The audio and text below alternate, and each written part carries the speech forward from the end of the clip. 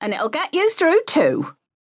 If you don't stop that blubbering, you'll go to Derry, like your Uncle Cecil and your Aunt Marjorie and—" Mention of Derry had struck fear into the hearts of all three Clare children when they were growing up.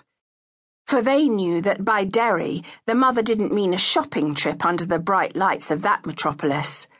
No, for Mrs. Clare, the name was code for a formidable mental institution, St. Itas, on the outskirts of the city.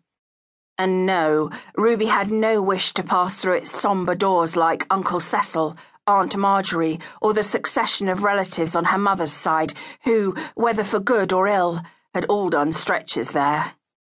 Ruby's childhood was pockmarked by visiting hours within its soulless, sick-green walls. She carried memories of a hollow-eyed Marjorie sitting wordless in a tub chair, staring forlornly at the floor, and the alcoholic Cecil shaking and chain-smoking his way through the trauma of yet another bout of post-Christmas blues, which, with relentless regularity, would bring each year of his to a close. As a teenager, Ruby herself had come close to being incarcerated. Barely out of high school, with 2C passes in religious knowledge and cookery, career choices narrowed to the convent or the kitchen, and Mrs. Clare had promptly packed her off to a waitressing job in Donegal to take her out of herself. The convent could wait. She needed to mix more. First time away from home, sharing a dorm with 6 young women, slim, quick girls, flitting about like finches in brightly coloured clothes and dainty shoes, had made Ruby all too painfully aware of her shortcomings. Ruby, the country bumpkin, in her bulky grey pinafore, self-made, using a woman's realm pattern, feet jammed into a pair of low-heeled cast-offs from a maiden aunt, an outfit certainly appropriate for that first, pietistic career choice, if the grounding in hospitality didn't work out. She was a figure of fun to those giddy roommates. She knew that. Could sense it in their smirking faces, the eyes that slid away guiltily from her hopeful smiles when she tried to connect.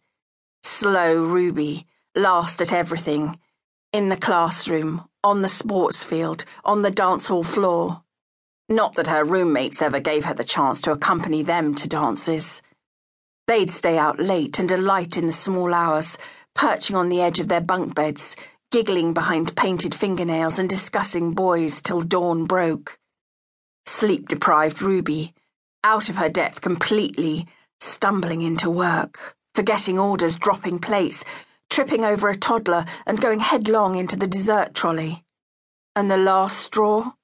Scalding a woman's bosom when handing over a cup of tea. "I'll have you up for this, you clumsy lump!" The woman jumping up, screeching at the sight of her crimson cleavage and saturated top. She lasted a week. Mr. Ryan, the manager, calling her mother, Ruby in tears in his office. "Come here, Mrs. Clare, and take your daughter home. She's a bloody liability, so she is." Mr. Ryan. Ruby's grip tightened on the needles. The frantic click-clacking slowed, Mr. Ryan's red face, fist flexed for combat. She shut her eyes tight. When she opened them again, she was riding home in her father's Hillman Imp. The memory of that journey. Painful, but safer. Yes, a whole lot safer than Mr. Ryan's office. Her mother's berating voice reaching down the years. "What are you like? Couldn't stick at a good job for a week. Mr. Ryan moved mountains to get you into the talk of the town. So many young ones queuing up for that job. But he was doing me a favour, being a third cousin of your father's half-brother Jamesy on his daddy's side. Now look what you've done. What am I going to tell the neighbours? I told everybody you were going away for the summer." Her daddy's big hands gripping the steering wheel. Capless in his Sunday suit, and it not even Sunday.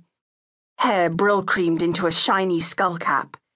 Fixing it a bother to him on a weekday, but needing to look respectable for this unexpected trip. Having to leave the hayfield in mid-afternoon to make the 2-hour journey to Donegal. Oh, the trouble she'd caused. But he'd never blamed Ruby for that. "Och,